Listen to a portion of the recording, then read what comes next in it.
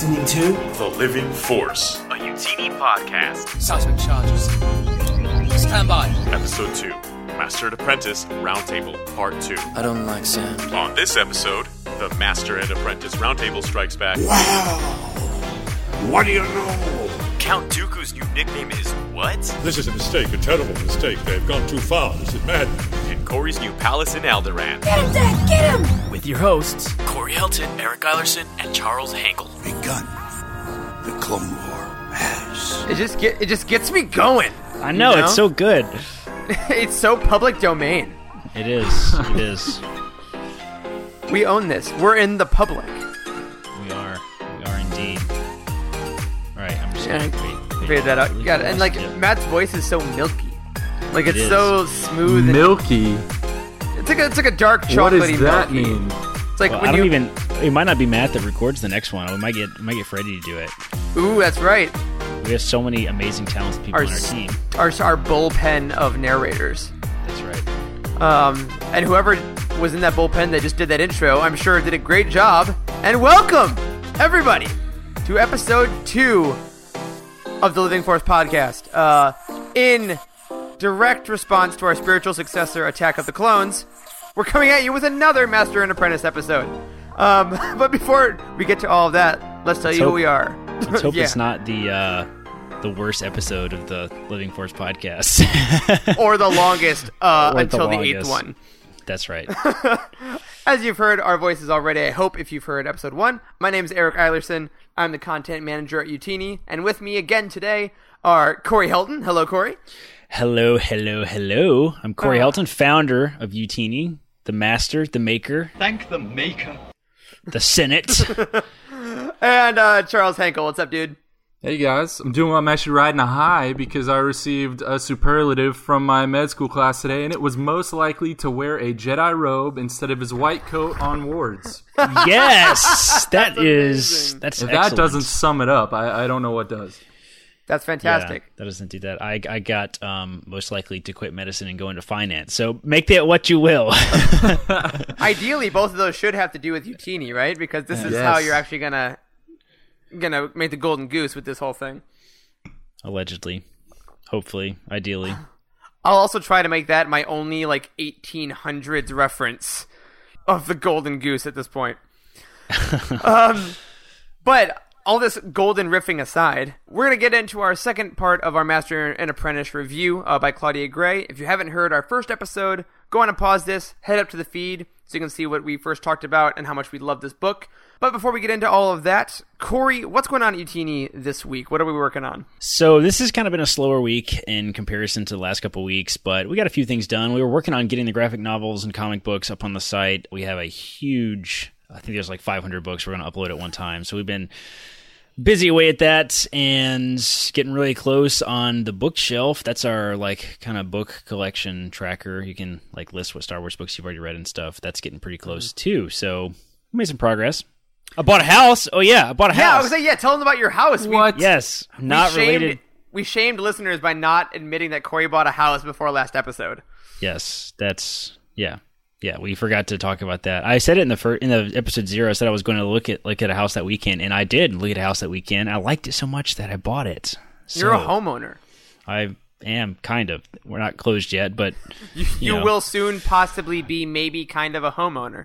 Hopefully this time next week I'm not explaining to you guys how terrible the house that I thought I was going to buy was and how it's in garbage shape and the roof has got holes in it and the basement's cracked and home inspection's on Wednesday.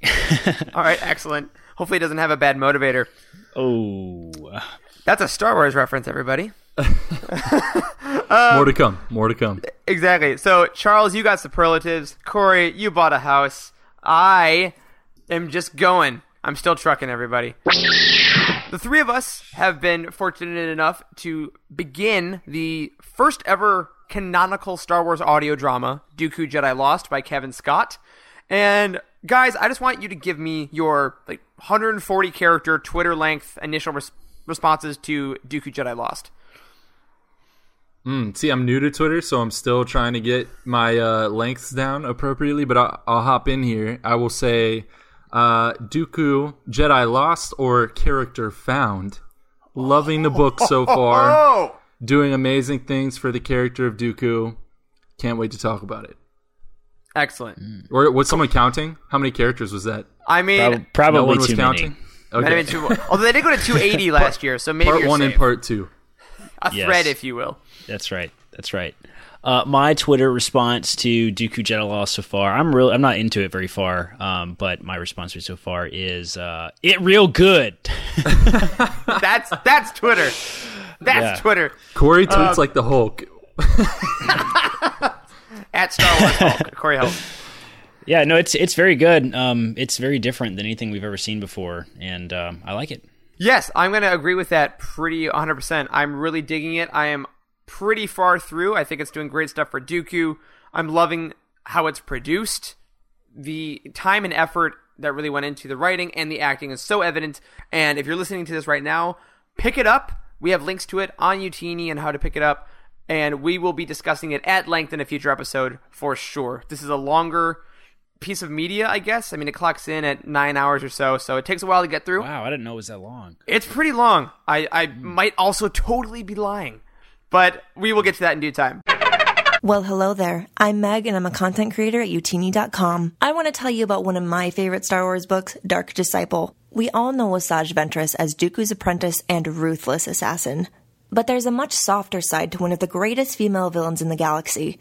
This book will take you on a journey full of heartbreak, loss, and triumph as you witness a disciple of the dark become a true hero. You can check out my article about Ventress and so much more on our website. You're listening to the Living Force podcast, and as always, may the Force be with you. Master and Apprentice.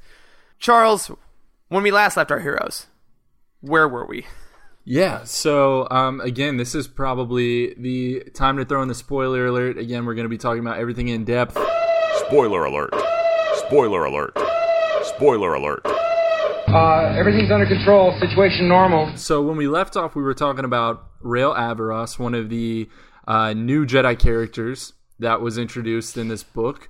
Dooku's old apprentice, someone that was sort of a big brother figure to Qui-Gon in a lot of ways. And we were specifically talking about the tragedy that was in Rael's past that really informs his character when we meet him. And that was the killing of his apprentice, or his old Padawan, Nim Piana? Is it Nim Piana? Nim something. I know it was Nim.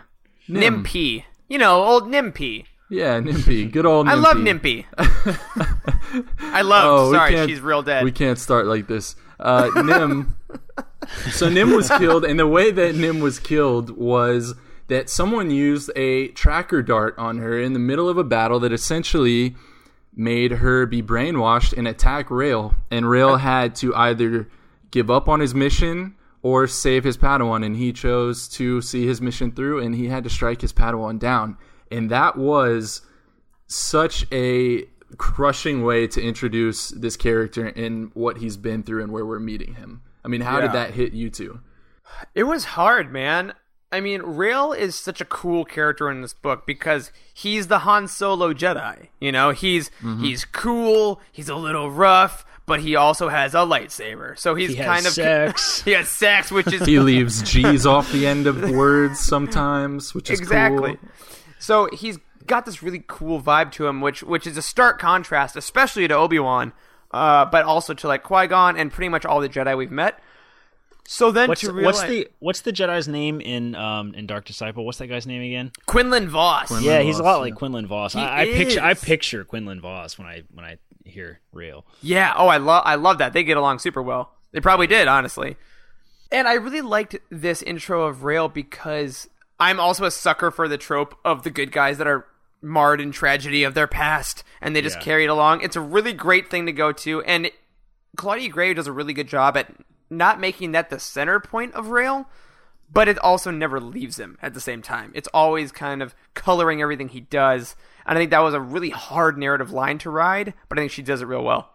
Yeah, I think with the ending as well, we see him essentially trying to replace Nim in a lot of ways with Princess Fanry. Yeah, for sure. And the way that whole relationship turns out is a tragedy in and of itself, and we'll get into that more towards the end. But something that I brought up to you guys off air, and I want to hear your thoughts on it this was following last episode, was I think that knowing that Rael had to kill Nim, had to kill his Padawan, who was relatively young at the time, actually serves to make the Obi-Wan Anakin confrontation down the line that much more powerful and that much more heartbreaking, because you see someone essentially killing someone that he grew up, or thinking he's killing someone that he essentially grew up with, that he raised, that is his brother, that he loves. I mean, what do you guys think about that after hearing it? This is like a perfect place to plug the beauty that is the Revenge of the Sith novelization. Yes, it is. We are an expanded universe podcast. If you have not read the episode 3 novelization, you need to. Oh my gosh. It's yes, there you go. Charles is currently holding it in this video call we're using to record this. It's super, super good, man. The episode 3 novelization is by far the best novelization, is universally loved by everyone. It's in our top 5 books ever at UTini. And it's one of our foundational books. Yeah, it's one of our foundational books. And it's so good. It's so good. It perfectly captures the tragedy between Anakin and Padme. It perfectly captures the tragedy between Anakin and Obi-Wan. And yeah, I was thinking about that a lot. You know, Obi-Wan had to have this whole thing in the back of his mind, I guess. You know, this book kind of creates that story for Obi-Wan, that he had this thing when he was young and dealing with this Jedi that had killed his Padawan and all the tragedy that went along with that. And yeah, I thought that was a beautiful analogy to make.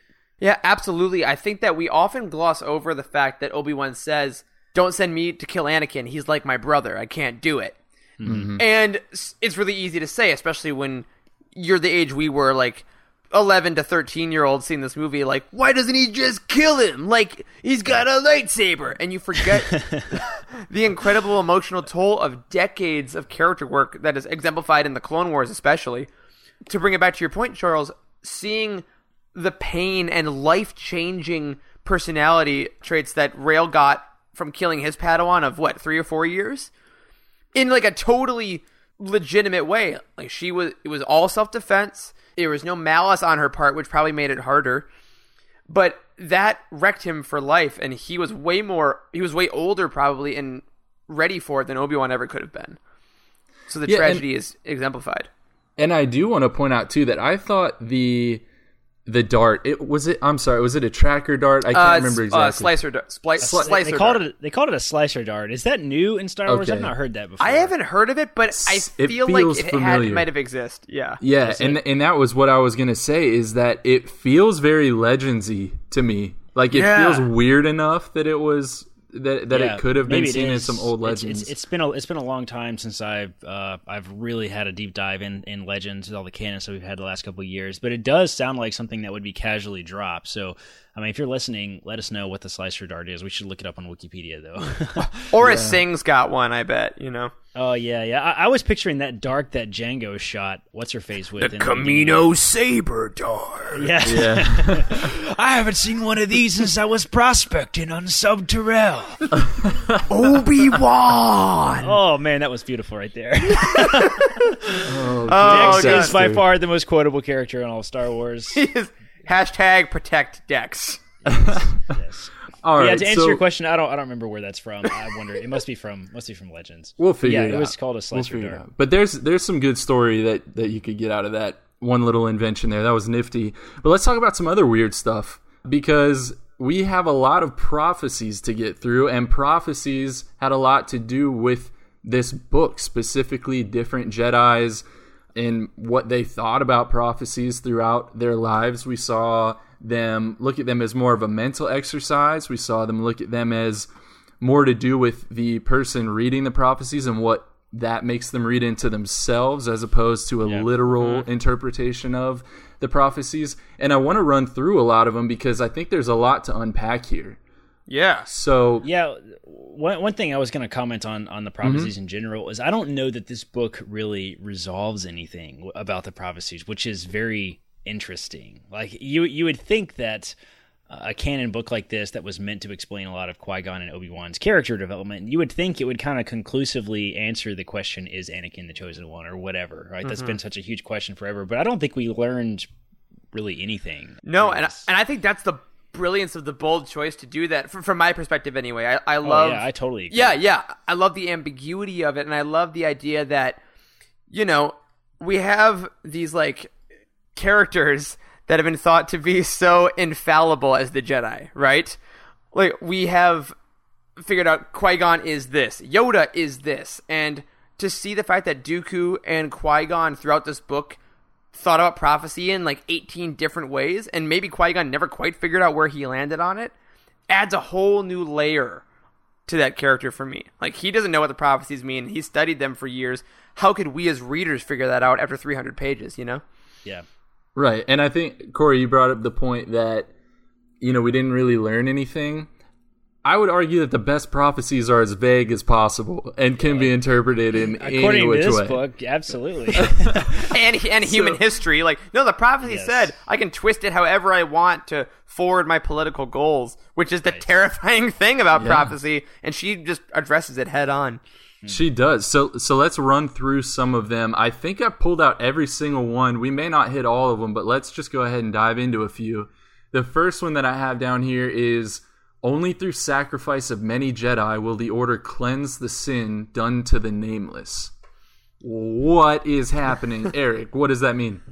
To me, it's got to be straight up, the Nameless have to be the slaves for me. Slavery is a huge thing in this book, huge thing in Star Wars right now, as we'll talk about a little later. Yeah. And the fact that Qui-Gon gets so angry about the Jedi doing nothing for the slaves he encounters on Pijal is huge. He's being faced with slavery, something that he's not seeing on Coruscant, right? We talked about this in our Long Lost Queen Shadow podcast, but when people of these privileged worlds are put face to face with slavery, they're horrified. So the idea that the Jedi did nothing to help these nameless people on Pijal, on Tatooine, all throughout the galaxy is such an egregious offense to the Force itself that maybe that's one of the reasons why cosmically the Purge was allowed to happen. Because they had turned their backs on so many people that ended up dying, they kind of had to even that out a little bit. What if the Nameless are the clones? Ooh. Also great. Also good. That. Oh my god. Yeah.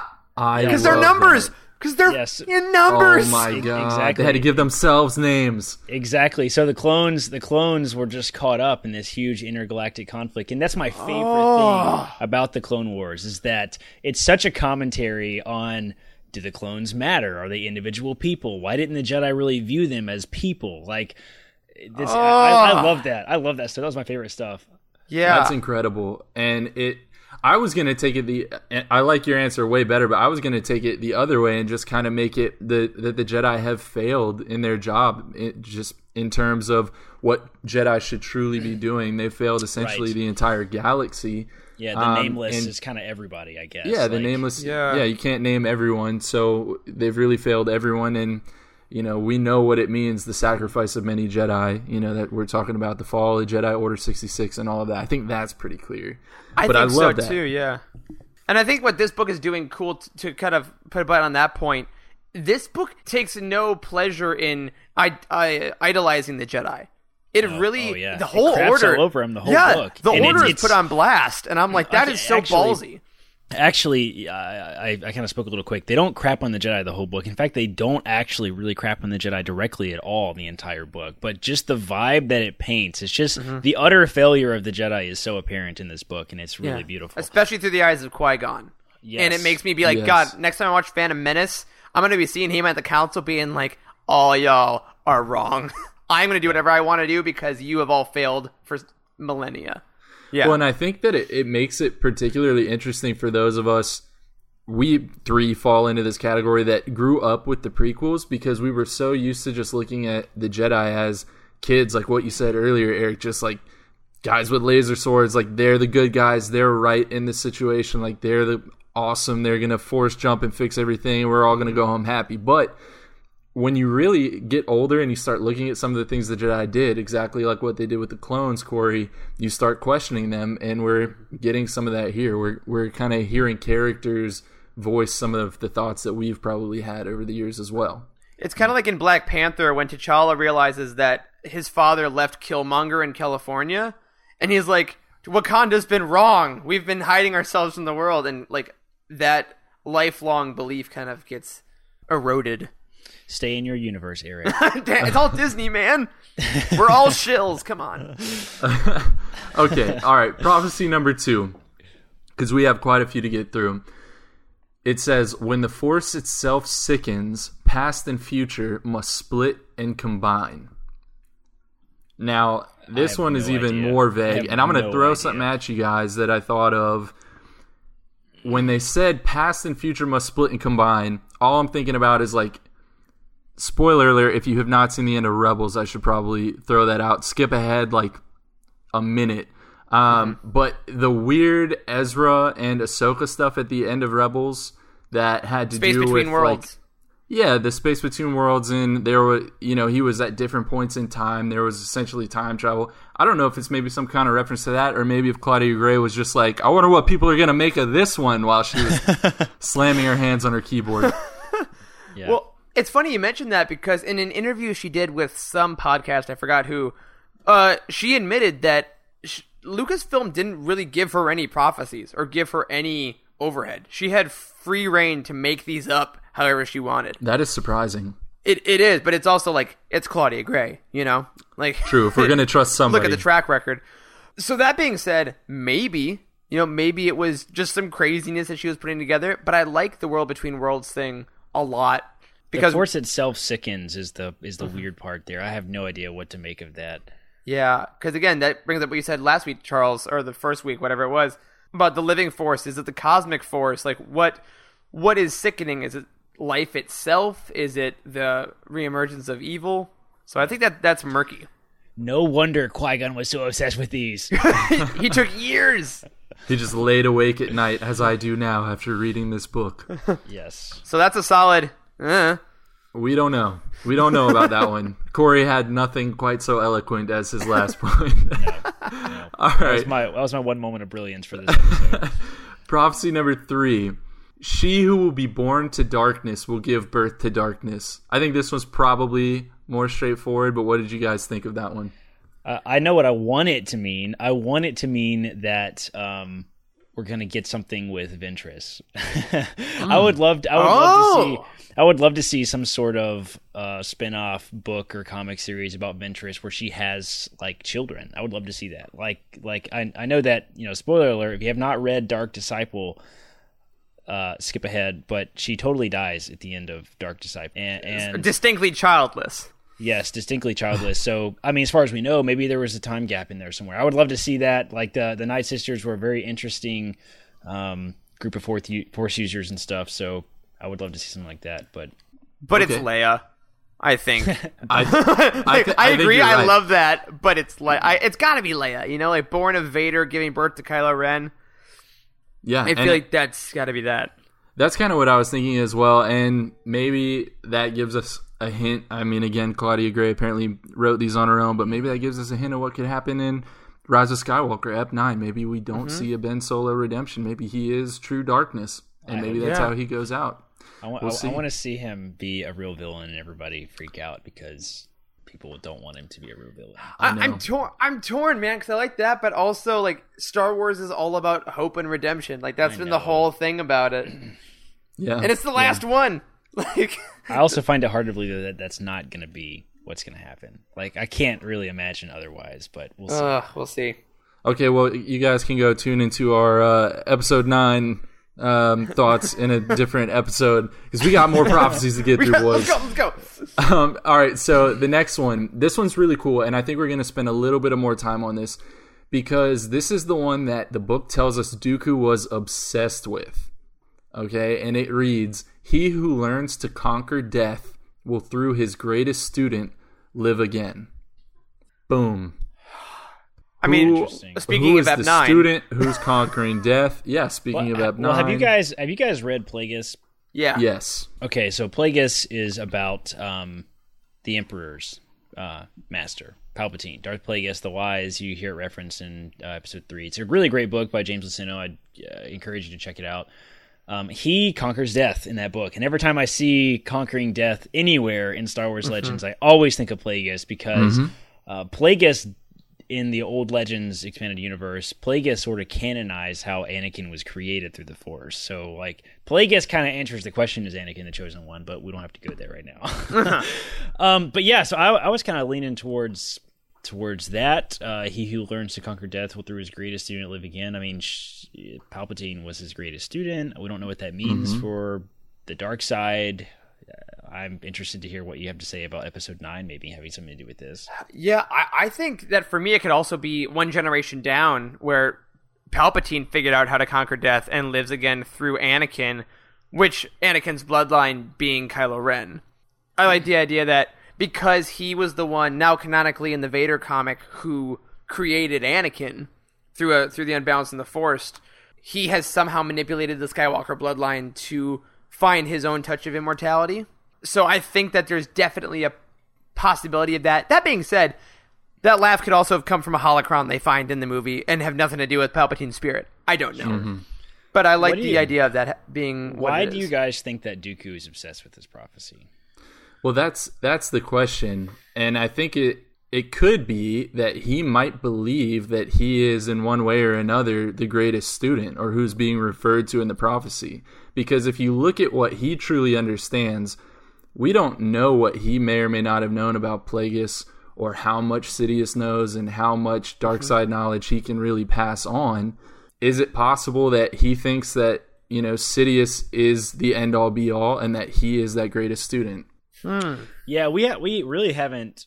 I don't know if the Dooku book covers much of this. Does it cover much of any relationship of Dooku with Palpatine? I just got to the point where Palpatine's introduced. Okay. And without spoiling anything, the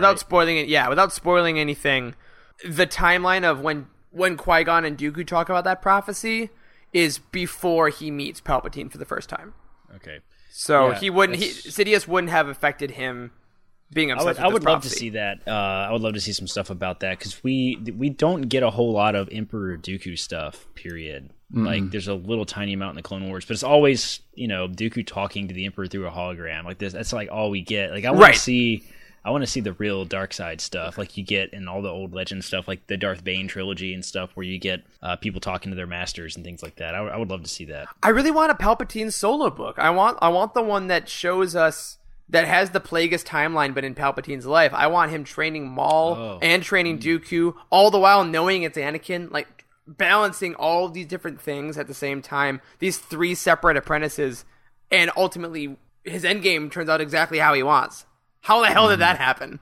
Well, because all of his students, you have to believe, think that they are the Sith apprentice, right? Like the second of the rule of 2. Yeah, as he's probably told them, like, If you are the strongest one, you will be the greatest student, and I will not kill you. Yeah. Unless serves me politically, then you will die. But I do think that what you brought up, Corey, is probably the most likely thing that people jump to that read the expanded universe and that have read Legends, have read Plagueis, because he is, even in the movies, what Palpatine tells Anakin when they're at that super weird like opera house, he says, that he had such knowledge of the dark side, he could even keep the ones he cared about from dying. He delivers it much more effectively than that, but I love the casual conversation of that though. Like, yeah, I can stop him from dying. Yeah, it's a Tuesday. It's a Tuesday for him.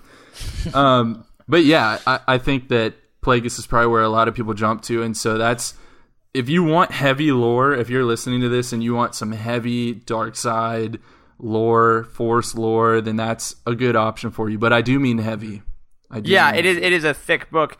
And I also think we might be ignoring the one elephant in the room, that there's no reason all these thousands of year old prophecies happen in the same 80 years of the Skywalker saga. These could all refer to things a million years in the future, or that happened 15 years after they were originally written.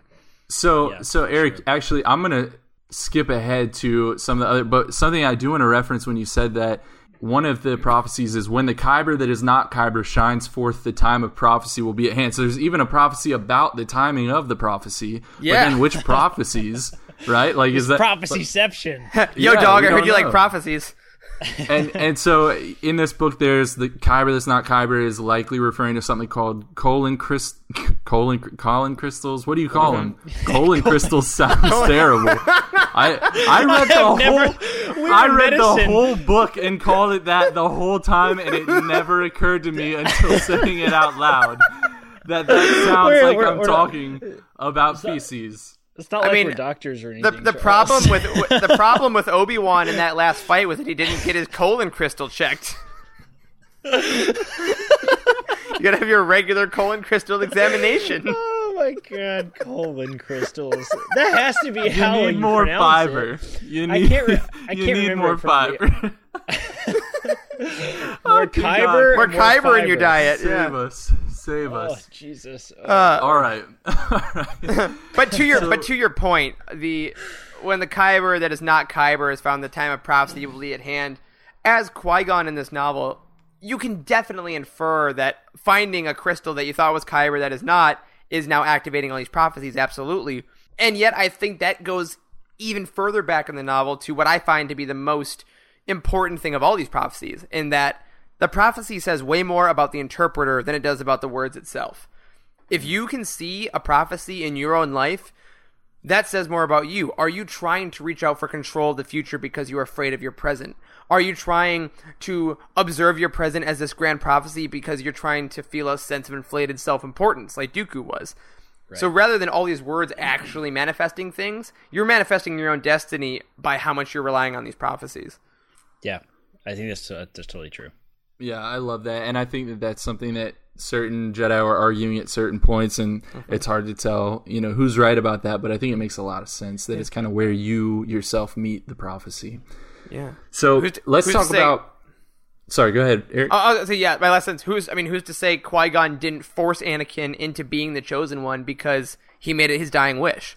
That's true. Maybe he wouldn't have gone down that path. Yeah. So we do have some more to get to here. The next one, when the righteous lose the light, evil once dead shall return. Eric, any thoughts on that? Jedi Purge, I think, again. Okay. Once the Jedi lost their way completely and became generals and soldiers, so the Sith rose again to strike them down. That one seems to be, that's the first thing that I would jump to also. Yeah. Okay. The righteous. I have the one. Jedi are the righteous, the Sith are the evil ones dead, so... And I think that makes a ton of sense. I do have, just because of the evil once dead, given that we're on the heels of the Ep9 trailer again, I do have to say that I thought about, could that be talking about Palpatine, or Sidious? He's the evil once dead returning, and the righteous losing the light could be referring to Palpatine's return after Luke, who is the righteous, cut himself off from the Force. Yeah, like he is the light. Now he's cut himself off from the Force, so he's lost the light, and now we see evil once dead return in Sidious. I can see that. I can't think of anything when I think of the Emperor coming back except for that really, really terrible story arc in Legends about the Emperor's clone, and then getting... I forget what books there is, but they get like Luke's hand from from Cloud City when they cut it off, and then cloned Luke and made him like a and dark it's Luke Jedi. with two U's. Gosh, it's terrible. It's such a terrible story arc in Star Wars Legends, and I really hope they don't bring the Emperor back just like that. That would be so dumb. That's what we call the book is due next week, man problem. Yeah. Ugh. Yeah, let's hope. But I do like there's so much light imagery in the sequel trilogy, especially with Poe and Holdo and Leia. How, the spark that will ignite the fire, and as long as we have light, we have hope. And as far as Starkiller Base, there's a lot of imagery there, so I could see it. About these prophecies, just overall, I think we have to ask the question, because Qui-Gon asked the question, who do the Jedi ultimately serve? Are they serving the individuals whom they meet out on their missions who are in need of help in one way or another? Are they serving the Republic or the Senate as a whole? Are they serving the Force? Are they serving the Jedi Order and the Council? What is their mission exactly, and how do these prophecies play into that? This is my favorite y'all. This conversation, I think, is Star Wars for me in the last year. Because the perfect Jedi, I think, idealistically, as far as the tenets of the Order, is a Yoda figure. That is just listening to the Force, not making any waves, and just existing. So therefore, by taking any action at all, whether it's evil or compassionate, it kind of goes against the dogma of the Jedi. However, if you actually act on human compassion and what we think of as the quote-unquote light side, then you're not just listening to the Force, because you're listening to the people in the world, the people that you're helping, which could be said to be part of the living Force. So you're aiding in that. But ultimately, I think the Jedi at this point in time were serving themselves and were starting to serve the Republic more. And the only ones that were trying to serve, quote unquote, the Force were doing so in a way that made them look kind of like psychopaths that didn't want to help anybody. And I think that's where the split started to happen. Yeah, the relationship between the Jedi and the Republic is so weird.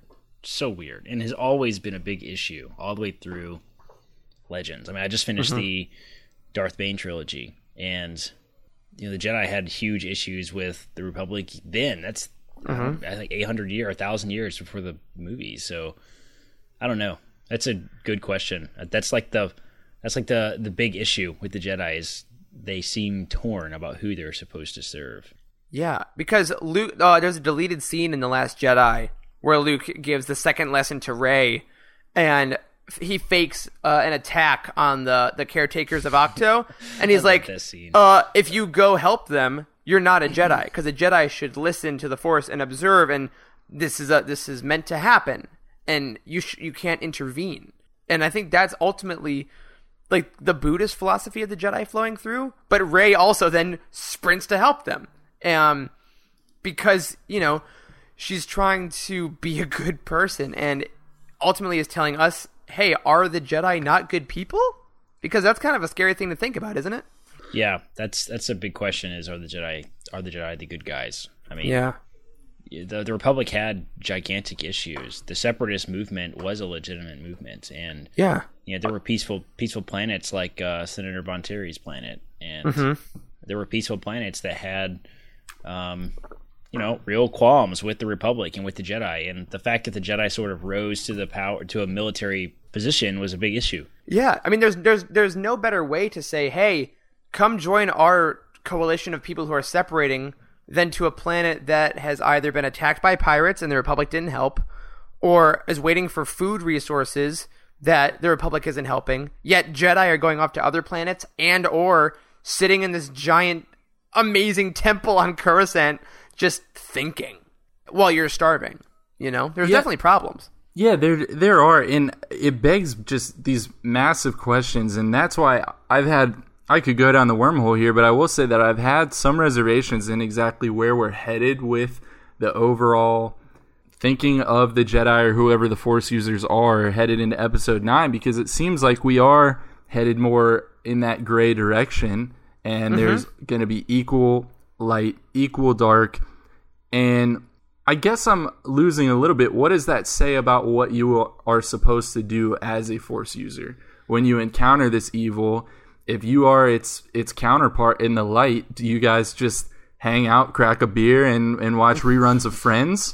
Or, like, if you do anything, you're throwing the Force out of balance, and supposedly that's a bad thing. Yeah, the whole balance of the Force issue has always been a weird issue to me. Like, it really brings up some interesting questions about Luke in Episode 8, because he talks about, like, it's vanity for the Jedi to say that they control the light, because you can't control the Force. There's always light, there's always darkness, right? The balance exists whether you want it to or not. So I've always been really confused about, like, everybody's always talking about bringing balance to the Force. Like, I don't think anybody has to bring the balance. The balance is already there, right? Yeah.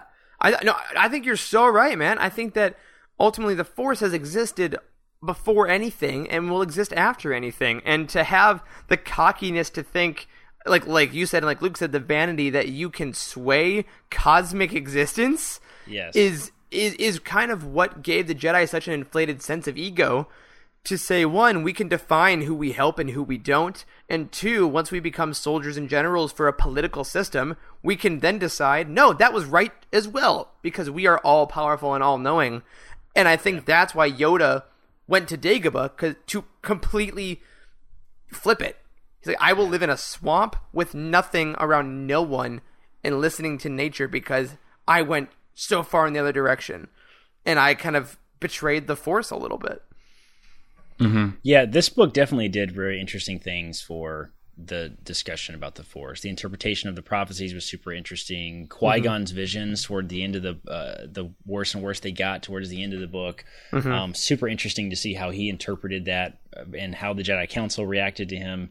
It was super interesting. But something I do want to kind of swing back around, change gears a little bit, and talk about is some of the non-Force stuff in this book. Can we talk about Pax and Rhaenyra for a minute? Yeah, of course. So we didn't talk about that very much the first time. No, not much at all. Pax and Rhaenyra, let's talk about them for a second. So these are side characters in this book, and holy crap, they are so good. Yeah, Like, jewel thieves. They're jewel thieves. Yes, so I said this multiple times. I wrote it down in my notes. My exact words were Pax and Rhaenyra are movie quality characters, and I totally think that's true. Like, they were so well developed to be side characters, to just have a couple of chapters. You really didn't have a whole lot of screen time, if you will. Right. But man, they were so good. Yeah, and I think Claudia Gray teased on her Tumblr or Twitter before this book was released that she based two characters off of Holmes and Watson from Elementary specifically. Oh yeah, that's got to be with Lucy Liu and what's his name? Johnny Lee Miller. And she's like, these are the two of them, because Pax says, or maybe it's a narration that says he has a soul, but Rhaenyra is the one who carries it around. She's the only one that can speak to him that way. That was such a beautiful line. That It's was one of my favorite lines from the it's whole so book. beautiful, and possibly the most descriptive thing I've read about two characters' relationship in a single sentence. And it's so evident. Cool. So Pax is one of my favorite things. There's two things I want to bring up here. First of all, the whole Pax being raised by protocol droids in deep space until he was 21. 3POs, yeah. Yes, was freaking genius. Like that was everything you need to know about the character. Like because we know who C-3PO is, we know who Pax is. Like, he is the human counterpart to C-3PO, which is awesome. Yep. And yet, I think it is great that they did make him human. That they could have made him a droid, right? That had some but I think they always do. They always do. They do, but I think that it allowed Pax to find his own humanity throughout the story in realizing his connection to other humans, to Qui-Gon, to Obi-Wan, but mainly, of course, to Rhaenyra. And I thought that was just a beautiful character journey for him.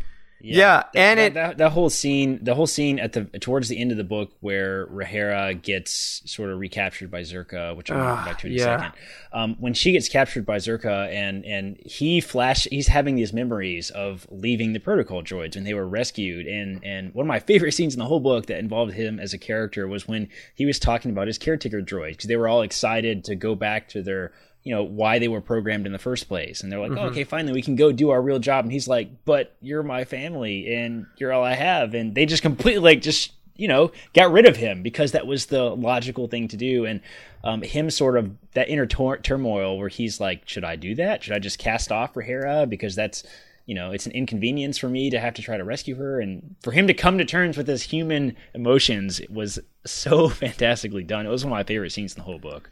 When he picked up her glove that he had gifted her, and it was all that was left, and it was like there was, dirt clouds like billowing around, and they could just barely make him out stooping down and picking up that glove. That was genuinely heartbreaking. Yeah, and to bring it on like a more of a macro level too, with this character, this is a character in Star Wars that conveys human affection by giving her those gloves, because he says, well, you need him to drive, because he can't tell her that he loves her or that he cares. So he has to do all these weird social cues. And I think, again, we keep saying Star Wars is so great right now because there are characters for everyone, no matter who you are. This is a character with some pretty rough social habits and someone that's not cool. You're not Han Solo. You kind of don't know how to exist with people, yet he's still a hero. And I think that there's something, in the macrocosm of Star Wars really beautiful about that. Yeah, the other... Sorry, go ahead, Charles. No, because I was going to talk about Rhaenyra and move on to her. So if you have anything... I was just actually transitioning into Rhaenyra. Zerka is back. What's up with that? Yeah. Is this the first time? Okay, I might be crazy, but is this the first time Zerka has ever been mentioned in canon? I think it is. I really think it is. In canon, I think so, yeah. Yeah, so Zerka, for the less informed, was created, I think it was created for the Knights of the Old Republic game. I'm pretty sure it was. But it's a huge corporation. It's talked about in this book all the time, and apparently it's like they make references and jokes about it being possibly older than the Republic itself, like the company. So very interesting that they brought Zerka back. Of every company they could have possibly brought into the Trade Federation, the Neimoidians, and we hear about this all the time, they brought Zerka back, which is awesome. It's so rad, especially because you said Claudia Gray at the Del Rey panel, I think it was, or the Lucasfilm Publishing panel at Celebration, got the question, if you could write anything, what would it be? And she was like, I want to write KOTOR books. Yes, let her write KOTOR books. Yes! Where we all said, God, yes, please, anything, give her all the money. And she's like, you know what? Fine, I'm going to make Zerka come back because I want this. So good for her. Yeah, and relating to her saying that, there was that interview that some podcaster just briefly did with Kathleen Kennedy where she name dropped Old Republic stuff as well. Right. So that would be cool. But anyway, Charles, you're right. Let's move on to Rhaenyra. She's an excellent character as well. Yeah, I mean, so she was basically, I'm going to say, Qui-Gon's first really in-depth exposure to maybe not slavery, but getting to know a slave in particular before Anakin. And it helped us understand better what maybe he was thinking and what was behind his actions in Episode 1. But it also gave us a look into maybe some of the horrors that Anakin or those around him may have been experiencing, because we don't really get much of that in Episode 1. We see him flying a pod racer and maybe getting spoken to roughly, but we don't really get to see the horrors of it that Qui-Gon is awakening to in this book. Yeah, there is kind of a lessening of slavery in the prequels, because, I mean, even Shmi gets bought as a slave by Lars and then gets married and gets killed by the Tusken Raiders, not because she's a slave. And I actually commend these later books, Queen Shadow and this specifically, for really treating slavery like the horror that it is in this universe and all universes. And the abject horror, like you said, at which Qui-Gon, or that's how Qui-Gon reacts to seeing it, says so much about him. And his disbelief at, like, are you seeing this? Yeah. And the living force, because if you talk about, again, what does the living force mean, your connection to other people around you right here, right now, in this moment, he's feeling all of their suffering. If he's apologizing to trees for cutting them down and shaking Fern's hands, more or less, he is feeling that, of the people that are slaves around him. Yeah, Claudia did a really great job with the whole slavery conversation too. I mean, her depiction of Rhaenyra and the sheer horror and panic she had of being sort of recaptured by Zerka after being a free. Oh god, that scene is horrific. It's it's terrifying. It was scary, man. It was like scary. The droids come in and she has cut the tracker out of her arm, right? Like burned it off or whatever whatever kind of tracker. So she's like, "Oh, good, my tracker's out of my arm. Like the droid's not going to scan me or whatever." But then it scans her face, and he's like, "What does it say?" It's just like identity confirmed, Zerka property or something like that. And I was just like, "Oh god, oh god!" Like the same technology that made Rhaenyra a slave again unlocks my phone. Yeah. Oh, that's a scary thought. It was really not great as I was reading it. I feel more woke. Thank you, Eric. You're welcome. Yes. The other thing I was going to say about the slavery conversation too is it would have been amazing if slavery was the primary issue of the Phantom Menace, because the entire tax trade issue, I don't even understand the Phantom Menace, and I own a Star Wars company, so like whatever the issue was with the Neimoidians, like it was dumb. Like everybody universally agrees that in the opening crawl it's like, what, that taxation, what, that was dumb. Can you imagine what the tone of the prequels would have been if slavery was the primary issue and then Anakin was a slave? Yeah. It's way more Chosen One, that's for sure. And it actually makes the Jedi a whole different beast, because inadvertently, we now kind of have a Jedi Council which repeatedly condones slavery. And yeah, but they also pick and choose like other more important issues to take care of, like disagreements between... Yeah, it's goofy. And are also founded on the consensual abduction of children. Yes. That's how they bolster their ranks. They say Obi-Wan was ancient at 3, and Rael was almost, an adult at age 5 coming into the temple. So you have maybe the Jedi have screwed up in understanding of slavery anyway. Yeah.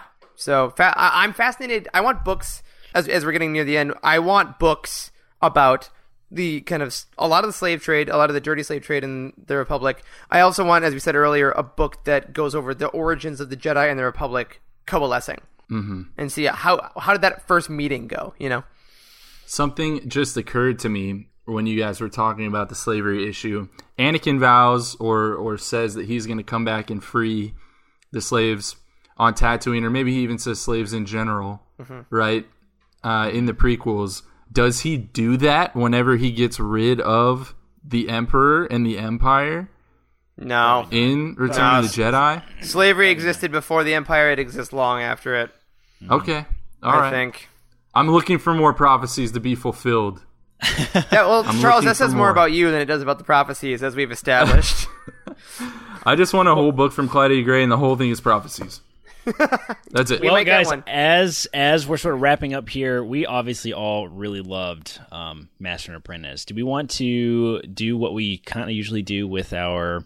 we usually do it with roundtables. I don't know if we'll ever do a roundtable with our whole team on this book. We should. But what would you guys rate this book out of a 10 scale? I think I originally gave it a 9, and I don't know why to not give it a 10, frankly. So I'm gonna do that. I'm giving it a 10. I feel like I'm not able to give it 10 for whatever reason. It would have to be a book that it was anything I could have ever imagined and then some. So I will give this a 9.5.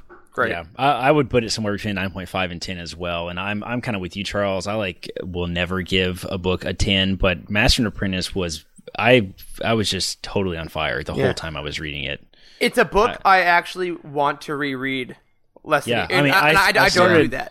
I started listening to the audiobook with my wife on a trip we took recently, just because I was like, hey, I just finished this literally yesterday, but I will listen to it all again because it's that good, really? Right now. And and it holds up too, and it makes you want to read it, and you you have to not give away all the plot points when you listen to an audiobook after you read it. But yeah, this book was fantastic. Claudia Gray is absolutely a superstar in canon books. Please let her write KOTOR books. That's all I have to say. Hey, whatever Project Luminous is, I'm so ready for her part of it. And based on, again, as we said the earlier, a tease of Dooku Jedi Lost, Kevin Scott is carving his way too, as far as I'm concerned. Yeah, so as we wrap this up, I do want to run through some random thoughts, some Easter eggs and whatnot like we normally do with our roundtables. You guys throw some in here if you have some. A few that we talked about. Number 1, I have to take it there. Count Dookie. That happened in this book. Someone called him Count Dookie. Yes, and I expect there to be revenge for that in Dooku Jedi Lost. Number 2, Maz totally serves Rael a drink from her cantina on Takodana on page 285. Maz. Who the hell is Maz, Charles? Who is Han? Who is Han? That's my rebuttal. Maz Kanata. Okay, related to your Dookie comment, my favorite line in the entire book was that Yoda quote. I don't have it directly, but it was up the hell he should shut. When Rael's mocking Yoda. That was amazing. That was beautiful. Up the hell he should shut. They brought back some other terminology. We see, it was one of the Jedi say Karabast on page 297, which is straight from Rebels. Rael to Obi-Wan at one point says that, hell, you could have cut him in 2. Foreshadowing of Maul.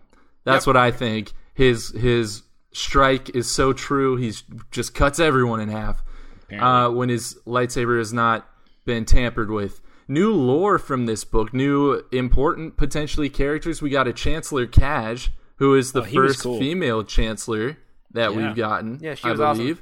Awesome. She took Togruta. She was Togruta, yeah. Darth Rend, who is a new Darth we've never heard of. We could get some expansion on that. Jedi Master Poli Depatian, who is retiring. I didn't think people did that, really, from the Jedi Council. Apparently, you can retire from the Jedi Can you imagine them bringing in a cake and, the lights are dimmed and Yoda singing Happy Birthday, but in reverse of how everyone else is saying the lines? They're like, God, Yoda! Is there a retirement package for when you leave the Jedi Council? What's the pension if they're like? Not benefits. Okay, apparently Dooku and Jocasta Nu were friends back in the day, apparently good friends, so it makes it even cooler that she is the one that explains the Lost to Obi-Wan in the, cut or deleted scenes from some of the prequels. Yeah. I bet they had some fun in the stacks. Oh, gosh. I'm just saying. Listen, man, I don't they need could that have had a little romance. She was a giant douchebag to Obi-Wan in Attack of the Clones, so... Yeah. Well, if it's not in the Jedi archives, it doesn't exist. Hey, she gets a lightsaber gun in the comics, so, yes. she brings Read the comics. She is BA, dude. She is cool. Love her. And then one of the final things I think I have, kyber crystals apparently only take on their color after bonding with the Jedi. I don't remember if we've necessarily seen that explained before. The story group really needs to get their crap together when it comes to kyber crystals and the crystals in the lightsaber, because we have so much fake lore about Jedi I love crystal lore, man. I am so into kyber crystal lore. I love the bleeding of the lightsabers Charles Soule put in. I think is so awesome. I love that the sabers mean different colors. But that being said, we all work for a Star Wars company, and we couldn't tell you what the different colors actually mean. Well, and someone asked that question in the book. I think Fanry's like, did the colors mean anything? And Obi-Wan totally sidesteps it.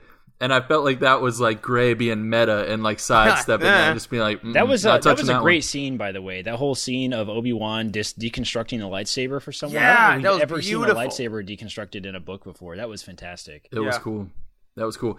Last thing, he also does say that, quote, a few kyber crystals have turned purple, and I believe the only canon one we have is Mace. Is that right? Yeah, because Revan had one, but that's not canon anymore. Right. Yeah. So apparently there are others out there that we might see down the line, and I think that's pretty cool. I love it. And so goes Claudia Gray's Master and Apprentice. That's right. Check it out. You find it on utini.com. Next week, we'll go a little more into Dooku Jedi Lost, depending on how much each of us have read, along with some other topics of the week. Any final thoughts from you guys about this novel? It's really good. I highly encourage you to read it. I would put this in my top books that I recommend to people if they've never read Star Wars book before. I would absolutely think picking up Master and Apprentice would be super easy as a new reader. So it's really great. Check it out. You can find it on our website. You can see where it fits in the timeline and everything on utini.com. Yeah, it's great. Highly recommended. Yep. Charles? Yeah, I would echo all of that.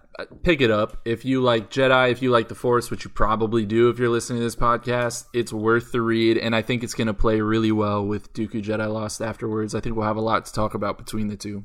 You guys nailed it. And with all that, that'll do it for this week's episode of The Living Force. As always, make sure that you head over to utini.com for all of your EU needs, including reviews, articles, and comprehensive book profiles on every single story in the Star Wars galaxy, including Master and Apprentice. If you want your thoughts on this very show, email us at livingforcepod@utini.com. You can tweet at us at livingforcepod, or better yet, join our Utini Discord community, which can be found on the main page of the site. Tell us anything you think about this book and Star Wars books in general. Another couple thank yous. Thank you to Matt, our amazing editor and intro creator, Freddie, our technical wizard, and Wes, who's our community manager. Thank you all for listening, and may the Force be with you.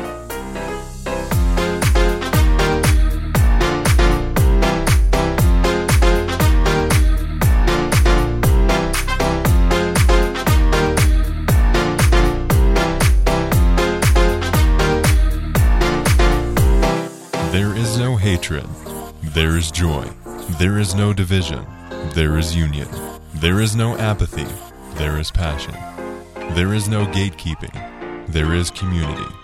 This is the Utini Star Wars Fan Code. Embrace it, live by it, and above all, trust in the living Force.